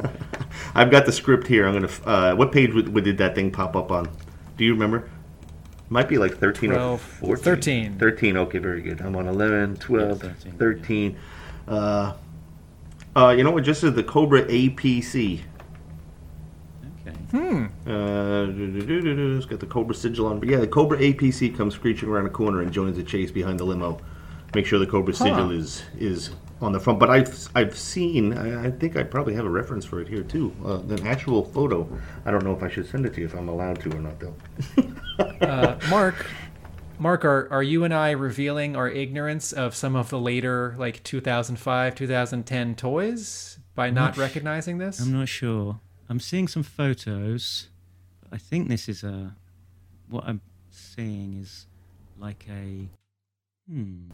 See, if you type in Cobra APC on Google, it comes up with some tanks and Humvee-looking vehicles, but not the one that I had in my. I think I've found the one that you've got. G.I. Joe and Cobra 3D his tank designs. So I think this is. I think this might be a fan. Oh, here we go. Yeah, I have it. Oh, yeah, it says right here, G.I. Joe Cobra, APC custom loose G.I. Joe Cobra, 1983 vintage is up on Pinterest. I found some. Yeah. I can see the reference that you would have been using, but yeah, I think it's a fan designed vehicle. Really? This one's slightly different than the one I had used, but it's basically the same thing. Oh, I'm gonna send you the thing I used. I just found if you want it. Yeah, cool. Please. Cool.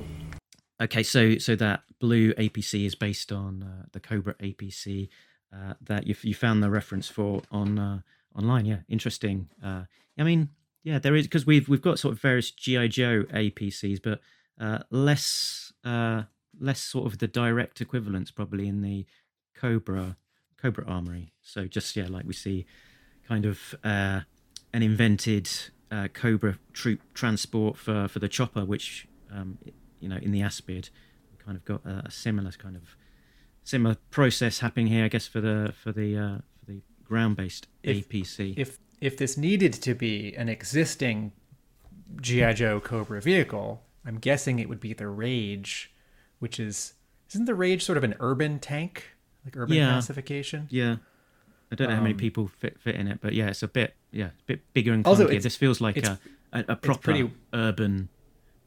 Yeah, that's true. Also, the Rage is pretty wide, and I assume all these narrow French streets are very, very narrow.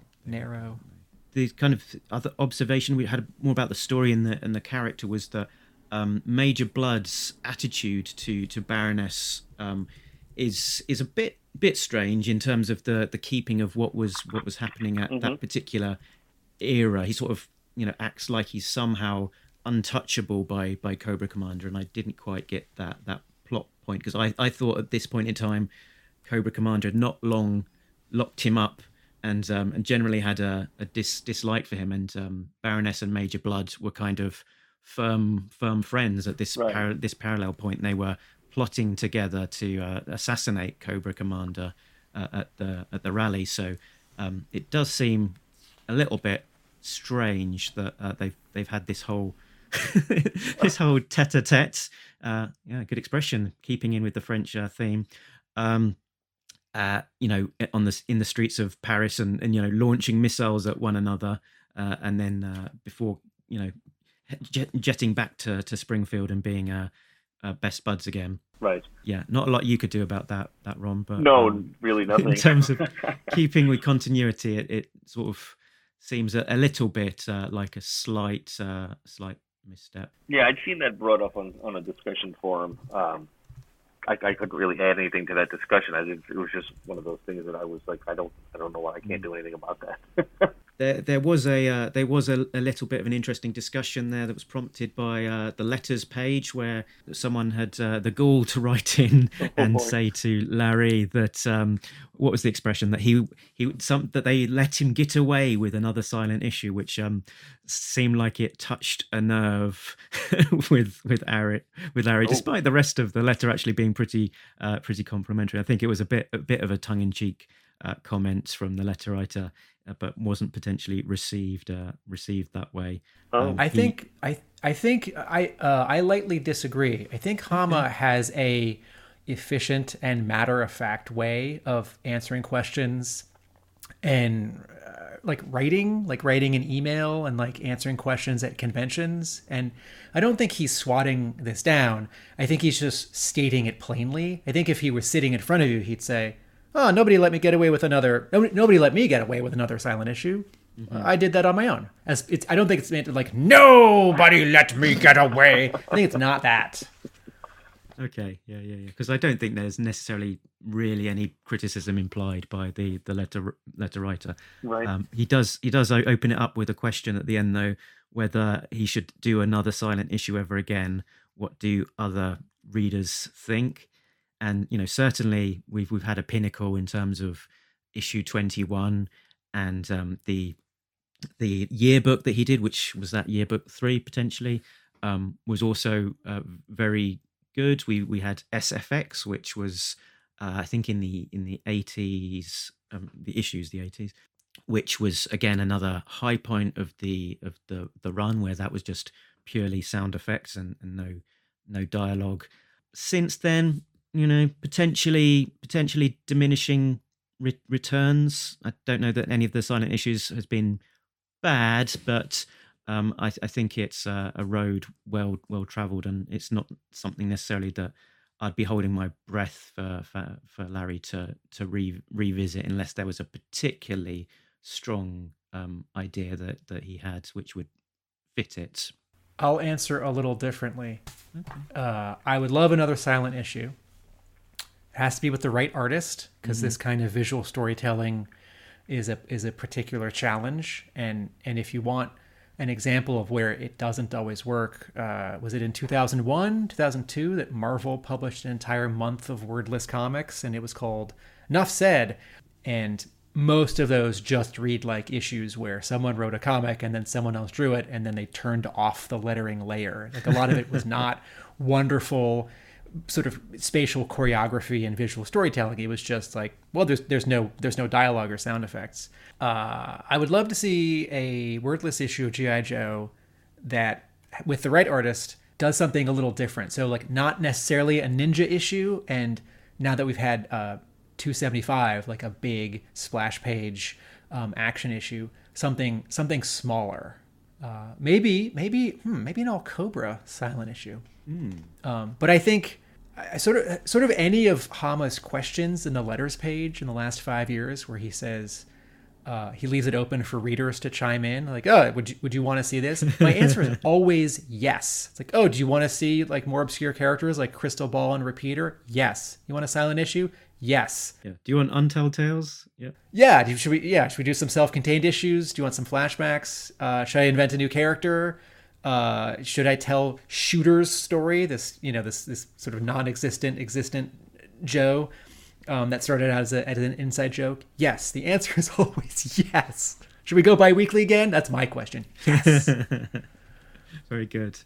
Okay, let's move on to I Spy. So the little Easter eggs and nuggets of detail that we might have picked out that haven't been discussed so far. I spy with my little eye. So we discussed this a little bit, but I Spy a Techno Viper. But issue 34 was from April 1985.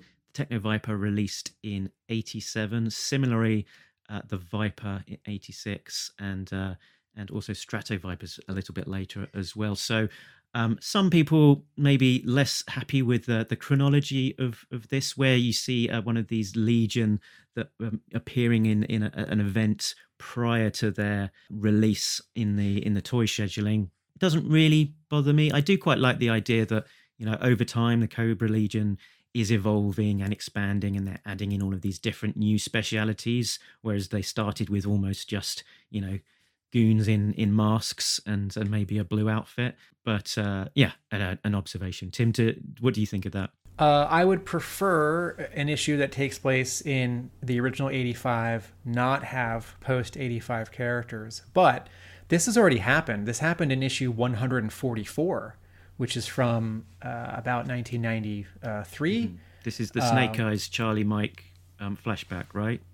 Yeah, so it's a flashback to sort of pre-issue 1, and there are, I forget what kind of specialized Vipers in it, but it's not basic Cobra soldiers, and I don't know if that was an art decision or a story decision, but we've had this sort of, also similarly, part of why I think it's okay is that The Simpsons does it. Right? Like every 10 years, every 5 years, there's some episode of The Simpsons which will have some flashback to how Homer and Marge met. And the first time they did that episode was on in, I don't know, 93, 96. And so the flashback is to the 80s.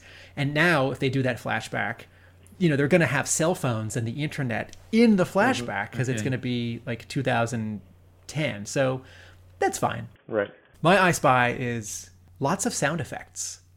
This issue has a ton of sound effects, and it starts on page 3 with the landing gear failing. Oh, it starts on page 2 with the flaps. Right, I'm not sure if that's flink or funk. Probably a flink, which is this wonderful age-old composite you get when you put a capital U.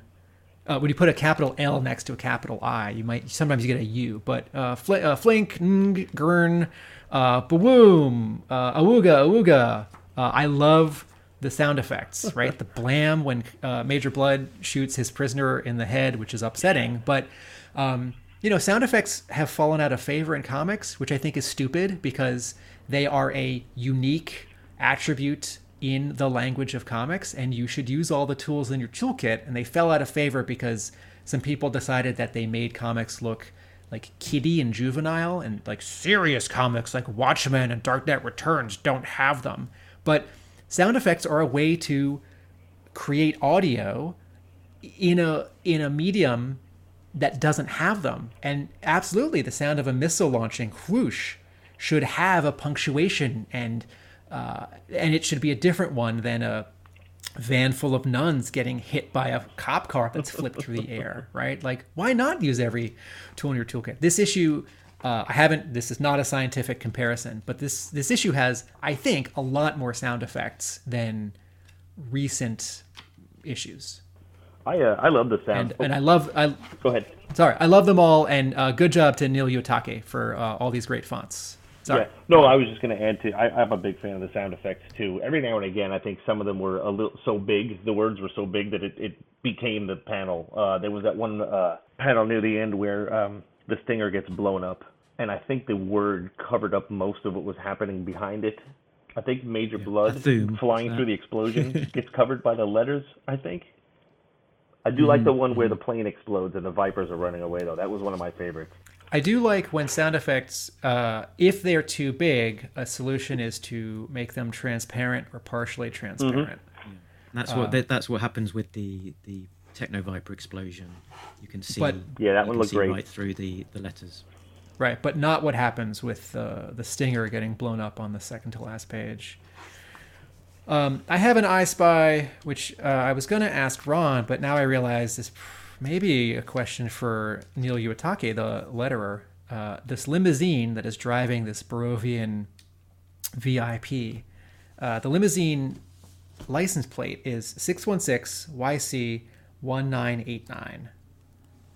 616 in comics often refers to the, quote, regular Marvel Universe. And then there's 2 letters, and then there's 4 digits, which looks like the year 1989.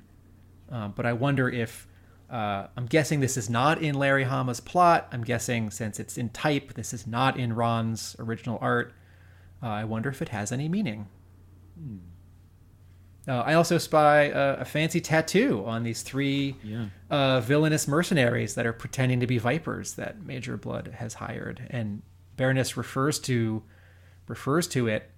And I can imagine in the plot, it sort of calls out for the artist, for Ron, something like, like we can see a tattoo on the Viper's forearm and maybe a picture of it or not. But one of those things where it's like, we can't be seeing him from behind. We have to see him either from the front or from the side so that we can see his arm.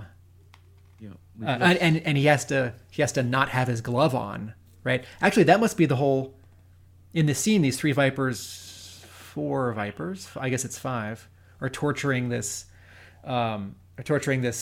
informant, and they have their Viper shirt jacket vests off, which initially I thought, it's because they're beating up this guy, and maybe you take your shirt off if you're going to get sweat or blood on you, but maybe actually the reason is so that there's already an excuse for a Viper to have his glove off so we can see his tattoo. Ron, do you remember where this tattoo came from? Yes, that is another military. That might have been a what were they called? They were not the Foreign Legion. They were here we go. What is it? Larry actually sent me pictures of the tattoos. These are real things. There were a few of them. They're ex-military or mercenary style tattoos. Oh yeah, one of the pictures Larry sent me was a soldier with 2 teardrops on his cheek and the word Legion over his eyebrow. So I think these guys were, assembled mercenaries from different military factions that got this particular tattoo, or any number of tattoos that he sent me. Was there any little Easter eggs or sort of things in the detail of this one that you wanted to call out, Ron, that we've not talked about so far? Honestly, I don't think there are. I didn't really have any opportunities to stick any in there that I would have thought were clever enough, or, hey, look at that, because I do love to do things like that, put little hidden things or characters or people in places.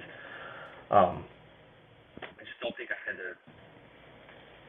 the room to do that in this issue. Okay.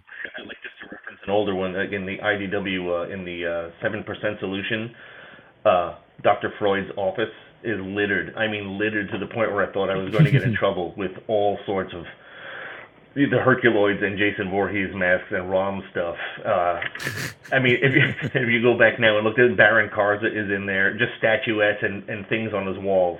But I didn't really get the chance to do that in this one. Well, you gotta, you're drawing a non-licensed property miniseries, and you got to audition for the licensed property job that you want, right? So I want to draw ROM and Micronauts. My other I Spy, Mark, is, I guess I have two. One is that not only do we see a Cobra Stinger, we see it use all 4 of its missiles. Mm-hmm. And then lastly, this issue has a lot of foreign language. It has a lot of expressions in other languages. Yes. So these Bloods mercenaries, they insult the Baroness and they call her toilet scum in French. Mm-hmm. And the Barovian VIP and his assistant or bodyguard, also in the limo with him, they use a couple Polish phrases, which is, it's like Barovian doesn't exist as a language, so let's borrow, the country that either it sort of is or that it would be next to in the fictional G.I. Joe map of Europe. Which they also do for Darklonia as well. I think has a basis in Polish. Right, thank you. It was one of my notes was there is a lot of foreign language. You will often in comic books you'll have the shorthand of, those triangular brackets to denote that people are talking in a foreign language. And we often don't have to, try and figure out what the words are ourselves. But here where there is a lot, we've got. I'll do a run through of some of it. Some of the ones that particularly stuck out for me. Racleur de bidet means bidet scum. The English equivalent perhaps being douchebag. We had Légion étrangère, French Foreign Legion, the military branch of the French army established in 1831. And actually in Blood's file card, it states that he had previously been in the French Foreign Legion. So I guess a throwback to how he knows these particular mercenaries. We had Je suis trop vénère. I am really angry. Vénère is a Verlan word, meaning it's formed by inverting the syllables from another word. So vénère is Verlan for énerve, meaning irritated, angry, or even pissed off. So, je suis trop pissed off. We had un boudin, a sausage made of fat, blood, and meat that smells. So in slang, boudin is often used to mean an ugly girl, which I think most of us would say the Baroness is not. She should be put on a pedestal. So there we go. Lots and lots of foreign lingo going on. Error detected. Error detected. No prize incoming.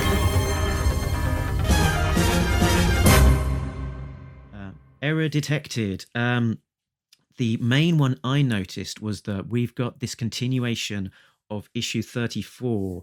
And then the conclusion is that Blood says to Baroness, "Until we meet again at the rally in Springfield then." But issue 33 was the rally. And then after this point, Blood and Baroness were, worrying about this. So at this point, so before 33, Blood and Baroness were in cahoots planning about the rally. Post 33, they were worrying about the aftermath and this inquest that eventually happens. So my no prize for this is that the publication dates for the issues around about issue 34 were delayed and all over the place with fill-in issues and things. And actually, I looked online on Comic Art Founds and found a page from issue 34 where the issue number seems to be crossed out and then replaced with 34. So I don't believe that issue 34 was originally intended to take place after 33. I think they switched things around. So this is probably a continuation of that original intent of publication order. Because, the rally sequence that was in 33 picked up with a one-page insert in issue 35 where Blood and Baroness bump into Zartan. but then actually isn't picked up again as a plot point until 38. So yeah, lots of movement of when publication of when things were produced and when they were meant to come out, which maybe is intentional, or maybe is Larry remembering when events were supposed to happen in his original plan. That's some good GI journalism. Some good archaeology there, Mark. GI journalism, love it. And thanks to all of the fans and collectors out there of original art who share images of their pages and covers on sites like Comic Art Fans. My only error detected was that panel with the tattoo on the Viper.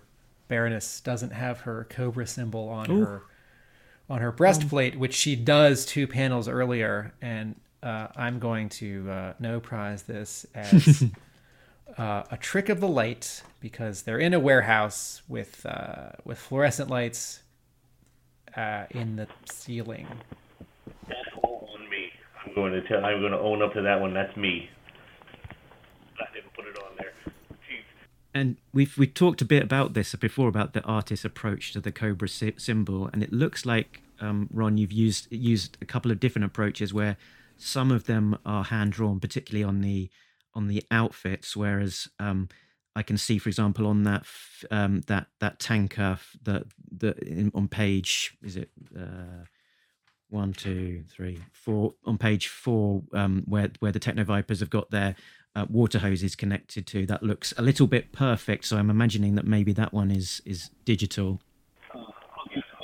On a flat surface, or even on the front of the Cobra APC, I'll use I have a vector file here that I'll use and shrink it or enlarge it.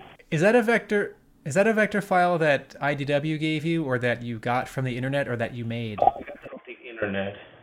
And thank you to the internet, not just the art collectors who share their artwork, but the professional and wannabe graphic designers who will vectorize popular logos and symbols. I actually feel a little bad. I robbed you of an error that you would have spotted, but I picked it up in the script and fixed it. As the story was progressing and I read through to the end of the script, the very last time Major Blood fires a missile at the Baroness, the description was something like, blah, blah, blah, Major Blood has 2 missiles left. And I was reading through and I was looking at my other pages. I'm like, that doesn't seem to add up right. So Larry had him firing at her 5 times, but there's only 4 missiles on the back of the Stinger. So I basically, when there would have been 2, I just drew 1 because he'd only have 1 left. Excellent. And I robbed you of this error. I'm sorry. Oh, good spot. I would take the robbing of the finding of the error over finding the error any day. Excellent. There used to be a pudding that was over-egged. You know the pudding. At first it was British, but then it was Commonwealth. You know the pudding. But now there's a new player in town, a comic book writer of some renown. He's using real-world examples and peppering the issues with lots of samples. It's a Larry Hama colloquialism. He's talking G.I. Joe and all its heroism. Can you guess what it is? Is it something new? Now listen as Larry drops a slice of real life on you. Okay, so over to Larry Hama colloquialisms. The one that I spotted here was "Don't praise the day before sunrise," which is very similar to the Polish proverb "Don't praise the day before sunset." So I guess don't praise, don't say that something's all great before it's begun. Would be sunrise, and don't go overboard before it's finished would be sunset. The equivalent of "Don't count your chickens." But yeah, I like that. Don't praise the day before sunrise. Quote of the week, quote of the week, quote of the week, quote of the week, quote of the week, quote of the week, quote of the week. Did you have a favourite line of dialogue? There wasn't anything that I'd actually picked out for that one. Yeah, it's on the splash page. Wild Weasel. Those Technovipers risked everything to get us out of there, which is, I've already talked about how much I like this page as a breath, as a break, as a line in the story, a dividing line in the story. Great. So I think that's us done talking about issue 280. Was there any sort of, I guess, concluding thoughts, ideas about the whole experience of putting it together, Ron, that you'd like to reflect on? Nothing that really stands out. No, I'm sorry. I don't have a more interesting answer, and a more interesting answer to that. And do you think you'd like to see more G.I. Joe work in the future? Is it a world that you'd like to return to?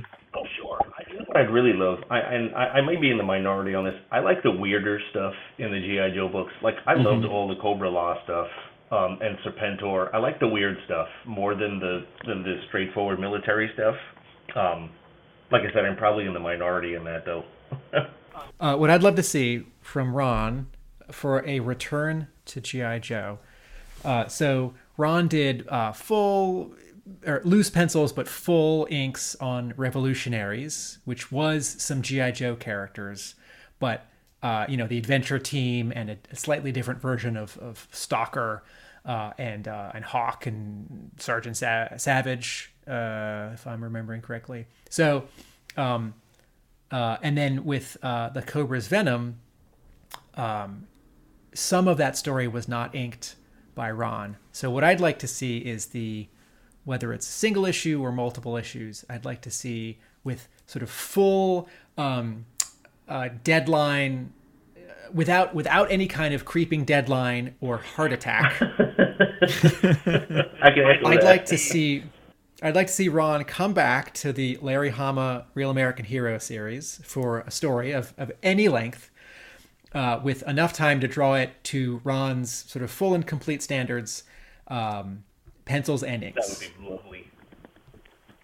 And maybe it can have some of the weirder stuff. So Serpentor's gone. Cobra Law is a definite no for the Larry Hama continuity. Yeah. But, there are still some weird Joes and Cobras, and certainly something could be made up just for that story. Sure. I actually, when I was working on Cobra's Venom, I put it out there into the universe, and by that I mean an email to Tom Waltz that I fell in love. I love Quinn, and I wouldn't mind doing some Quinn stories. And I'll tell you what, I would love to do like a Road Pig.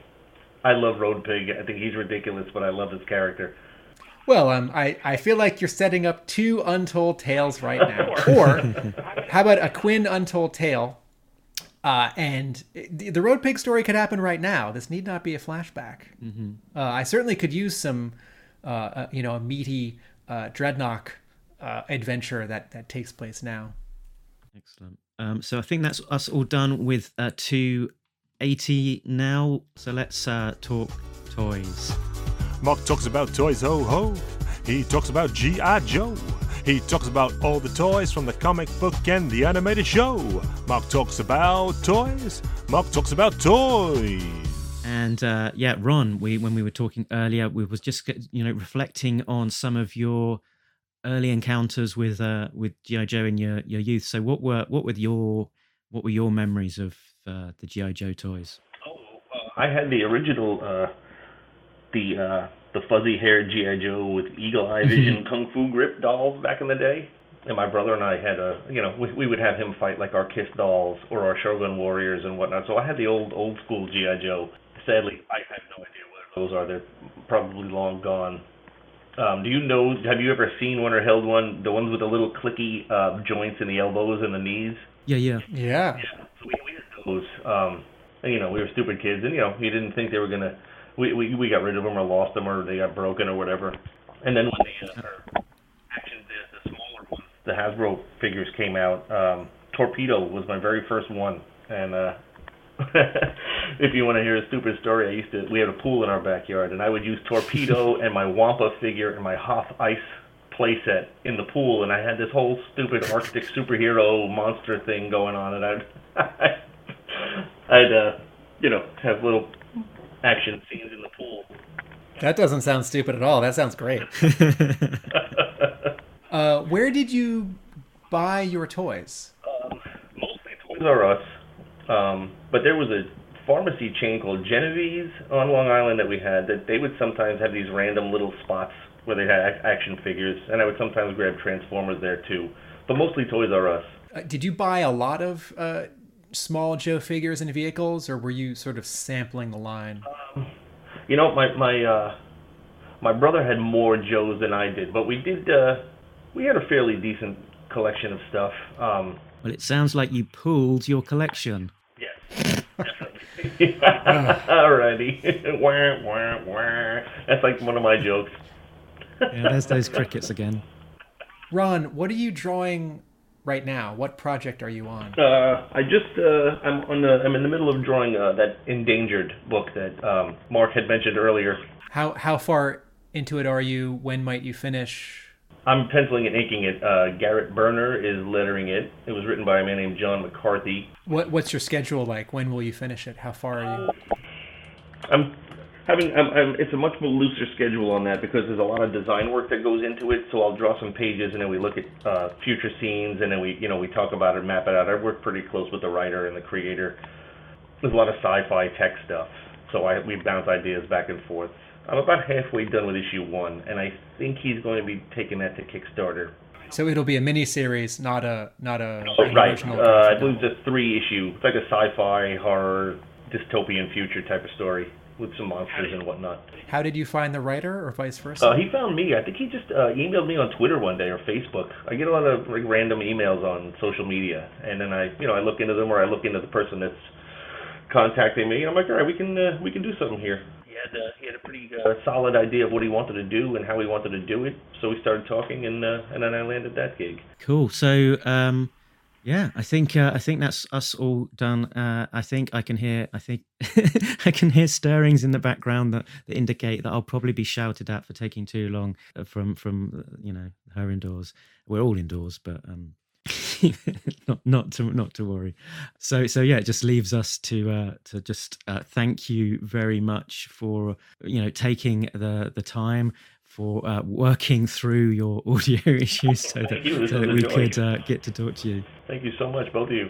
Yeah, and best of wishes for your future project, and hopefully we'll see you back on Joe before too long. So people can find you in various places. I think Ron at RonJoseph717 on Twitter is one of those places. Want to call out any others?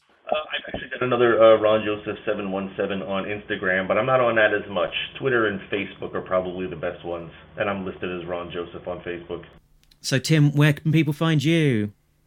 Instagram, A Real American Book, Facebook, A Real American Book, and arealamericanbook.com. I understand that there's an index on the website where people can find lots of articles that stretch back many years. Is that correct? Yes, that is correct. Good stuff.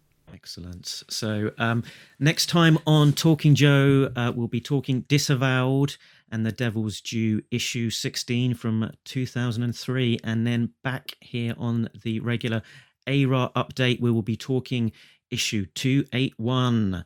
It should be out, I think, next week when this episode drops. It's called Murder by Assassination and is a brand new arc picking up the events after Snake Hunt with new artist Andrew Griffiths.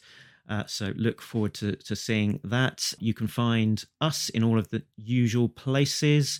TalkingJoe.co.uk is the website that has all of those places to find us on Facebook, Twitter, Instagram, and our contact details, as well as the Patreon, which can be found at patreon.com/talkingjoe. So thanks to all of our backers, Jay, Sam, Richard.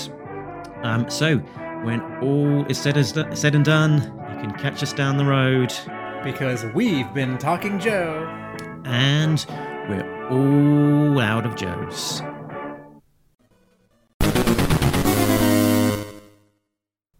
Thank you, Ron. Thanks, Ron. This was great. Thank you very much. It was a pleasure.